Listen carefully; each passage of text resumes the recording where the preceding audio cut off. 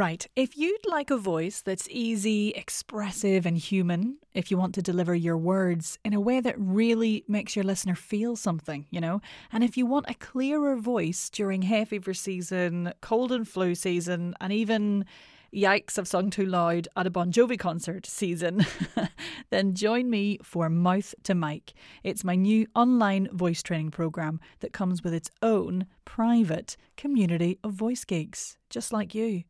For all the info, head over to bit.ly/mouth to mic. That's bit.ly/mouth to mic.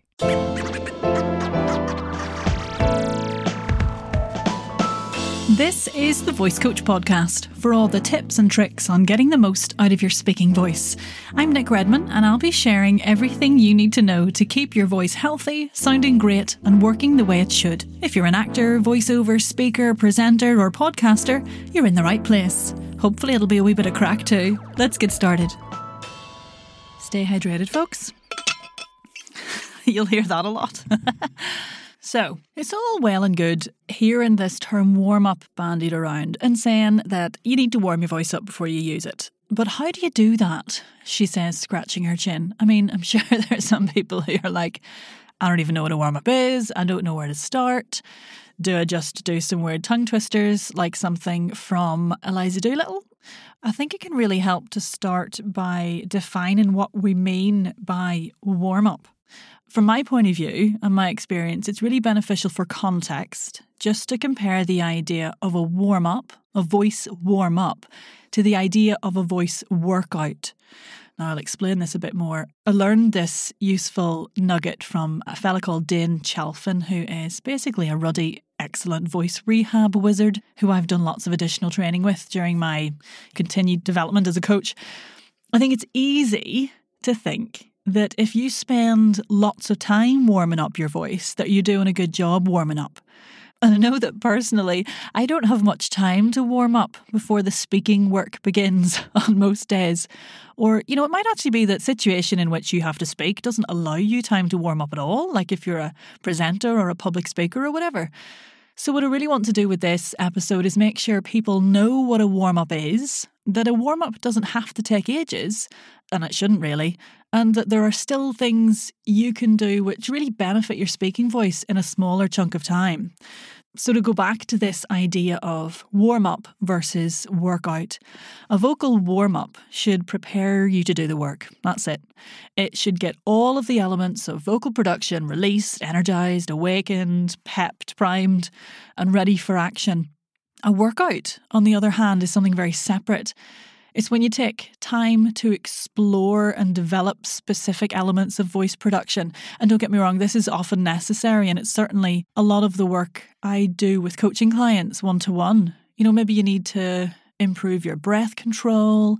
Perhaps you're working on expanding your expressive range. Or maybe it's an articulatory feature that someone has told you is just terrible and making you sound... Insert rude individuals' unwanted accentism-tainted nonsense here. Sorry, I digress. That's for another episode. Keeping your opinions on someone's voice to yourself.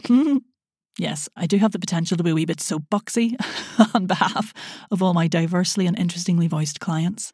Anyway, a voice warm-up is not a voice workout. It's not about spending a lot of time using your voice. It's about getting your voice ready to be used.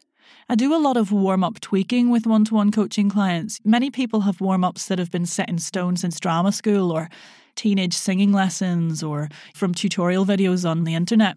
But the thing is that a warm-up needs to be responsive to how your voice feels in the moment, that day, before you start your work, your speaking. It also needs to be completed with mindfulness and presence. And I know that mindfulness is a bit of a buzzword at the moment, but it's incredibly important for voice work and learning in general, really. And if you're interested in mindfulness and voice, I'd really recommend looking up the work of Christina Schuel and Barbara Hausman, who are two flippin' amazing practitioners who I've done some stuff with, doing lots of research into that at the moment. So anyway, the warm-up versus workout thing is important to me because some of the stuff I see of people sharing of what they do to warm up on the internet feels more like a workout in terms of length. It feels like you're spending a bit too long. There's people saying they're spending 30 minutes to an hour warming up to get ready. And for me, 30 minutes to an hour is more of a workout. It's not necessary for a warm-up. A warm-up can be, literally 5 to 15 minutes. So not only should this warm-up be completed with focus and awareness, which is why it doesn't need to be long, it needs to have an understanding of how you're feeling in the moment, like I said, but it kind of needs to go in a specific order to have optimal efficiency so that you get the most out of what you're doing, basically.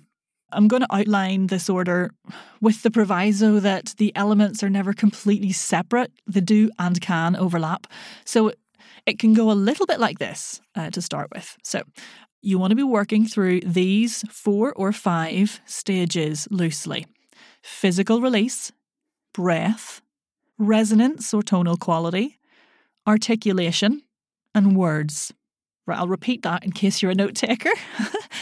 Physical release, breath, resonance or tonal quality, so the voice itself, articulation, words. And for this to make sense, I think it helps to understand on a really basic level how the voice is made. So here comes the sciencey bit. And by science, I mean like P1 science. Oh, hang on, that's really Irish. Kindergarten, first grade, if you're in America. Reception, if you're in the UK. 4 or 5. 4 or 5-year-old science of the voice. Here we go. So, breath from the lungs travels up through the windpipe, hits the larynx and makes the vocal folds vibrate. Those vibrations travel up through the vocal tract, which is basically the space that starts at the vocal folds and ends where sound leaves the body at the lips and the nostrils. So the vibrations travel up the vocal tract and are shaped by the cavities through which they travel, or the spaces. So that's the pharynx, or the throat, oral and nasal cavities. Those are the spaces through which the voice can travel. Now, those vibrations then go through the air, hit our eardrums, and that becomes voice that we hear. Now, that's the trippy science bit I'll never fully understand. It's your classic, if a tree falls in the wood and there's no one there to hear it, does it make a sound? Adage. Whoosh. I'll leave that to the scientists. But the point is, there's a lot more involved in making voice than just the buzzy bit in the middle of your neck. There's the breath, which in turn involves many parts of the whole body. There's the larynx, and then all the bits in between the larynx and where the sound comes out. And that's what this structure sort of takes into account, you see. It's like prepping the body, then the breath, which is housed in the body, then the vocal folds, which turn the breath into vibrations, and then the vocal tract, which helps those vibrations resonate or buzz and take on particular tonal qualities and eventually become the voices that we hear. Oh, God, I need a wee drink after all that science. There's a whole load more to it, but I figured although this might be the place, that this really wasn't the time just right now. We'll get to that in future episodes once we've formed a really strong bond as podcaster and podcastee. Okay, so you want to give your body a wee bit of attention. Let's go back to the structure now. Physical release first. Give your body a wee bit of attention before you do anything else. That could just come from your morning yoga session, to be honest, if you do one, or a walk, if you have a bit of a morning walk, or a run.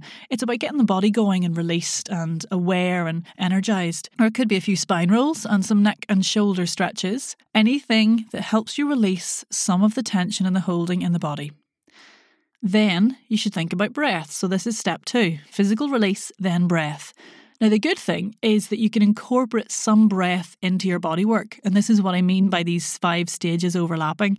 Breath awareness is really key to a lot of physical practice and can help with that element of mindfulness that I mentioned before is essential to being part of a beneficial warm-up.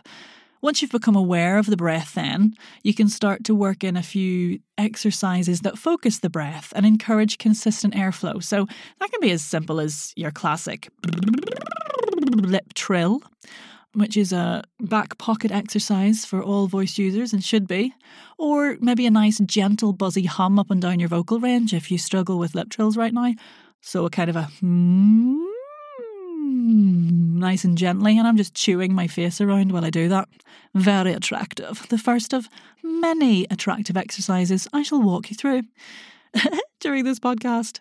Oh, the crack we will have. So the humming and the lip trills is you getting the vocal folds oscillating and creating the vibrations that'll become voice. Those vibrations are affected by the shape and the quality of the spaces through which they travel, which is an element of what we call resonance in voice land. Now, it's sort of similar to how musical instruments work. So like a clarinet sounds different to a flute because they're made of different materials and are different shapes. There's a lot more to resonance, and I'll go into it in a future episode for you, but I've linked to a couple of articles in the show notes if you're interested in reading more about it now. But for now, the most important thing to know about resonance is that in order to get the most out of these vibrations that you create at vocal fold level, is that you need to release as much tension in the vocal tract as you can with various stretches and release work. So at this stage in the warm-up, we've done a bit of body work, we've done a bit of breath work. I think it's really beneficial to start doing a few stretches and some release work for the articulators. That's the tongue, the lips, the jaw and the soft palate, the movable articulators, so that the articulators can then shape the sound nice and freely with ease, and also to ensure that the tension in the vocal tract doesn't actually dampen the vibrations and subsequent vocal potential. As Kristen Linklater said, one of the queens of our industry, tension murders vibrations. Very dramatic. But it's true, and voice is just vibrations at the end of the day, so we don't want that. We want as many of those vibrations as possible. So you want to put in some release work here of the vocal tract. So like yawns are really good for releasing the constrictor muscles at the back of the pharynx or the throat as the voice passes up there. Stretches for the tongue root, so really getting rid of that tongue root tension is very beneficial.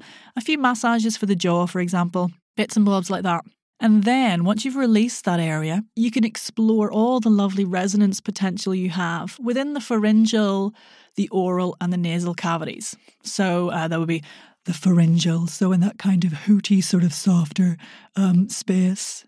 A bit Yogi Bear, perhaps, depending on what you're working on. Maybe not if you're reading the news. Or maybe if you are reading the news. Oral resonance, so that's that kind of brighter sound. Hey, right in the middle here, right in the oral cavity. And then the nasal cavity here, which sends me straight back to Northern Ireland. But those three spaces are the actual primary spaces that the voice travels through on the way out. And they have very different qualities, and they're all very valid for different types of communication. So it's great to have balance of those resonance elements because, you know, you might need access to them depending on what you're communicating. If you're trying to get over the noise in a big banqueting hall or you're trying to do a presentation, you might want something brighter in the nose or in mix of nasal and oral resonance. Or if you're doing something softer on the mic, you might want something a little softer that brings in a bit more of that pharyngeal resonance. So it's great to be able to access all of them. Right, next up, step 4 is the articulation. Shaping the vibrations into recognisable sounds, basically. So we've done some release of the main articulators in prep for maximising the resonance potential in the step just before. So now it's really good to energise those movable articulators, the lips, the jaw, the tongue, the soft palate.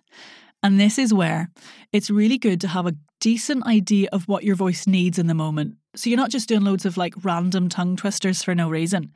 Example, I know that my weakest point of articulation, not perfect guys, is my lips, which form the bilabial consonants like b, p, m, w. So I need lots of exercises that free those up and encourage good closure of the lips. And I'll work those into my routine most days before I start. But for you, it might be other sounds, you know, or groups of sounds, clusters of sounds. A good way of gaining awareness of what you need is to start noting down the words that you trip up on, really. Can you see like a theme or a pattern emerging in the sounds or clusters of sounds that leave you feeling a wee bit tongue-tied? Then you can sort of pick whatever twister you need and practice it lightly with precision and accuracy and a wee bit of play. You know, keep it nice and playful anytime you need to. Right, finally then, you can get on to your words, and this is sort of the optional 5th step in a warm-up, because in reality it can just be you getting to work, especially if you're a voiceover. You know, you do your bits and bobs of warm-up for 5 to 15 minutes and then you just crack on. But if you're acting, you could do a few lines of your text. You could, if you're a presenter or a public speaker, do a wee chunk of the piece that you're going to be speaking. Or if you're a podcaster, you could talk through your intro, for example. It's quite a nice, interesting experiment to take whatever it is that you have to say or speak and do it out loud before you warm up, and then do it again after you've warmed up, because you can really get a feel for what you're doing in your warm up and whether it's working for you. Okay, right, that might seem like a lot, having said that warming up shouldn't be a lot. But remember, let's break it down. It's basically 4 steps with an optional 5th that do overlap, and with awareness, with practice, and a wee black book of exercises for each section, you can play around with all sorts of combinations, no bother, and find yourself an efficient 5 to 15 minute warm-up routine. So just to recap those 5 stages: physical release of the body, bring in the breath, release the articulators in the resonance area, then explore that resonance, get those articulators energized, and then speak your words if you fancy it or you've got some time. Right, now what should you do now, I suppose, is a good way to end. What I would do is look at your warm-up, maybe write it down if you have one already. If not, hang tight. I've got lots coming in future episodes. But can you work out which bits of your warm-up fit into the categories that I've outlined there? And are you doing them in the right order, or are you ploughing straight into the tongue twisters as soon as you wake up? See if you can take the warm-up you've got, use this insight and tweak it to be even more efficient and effective.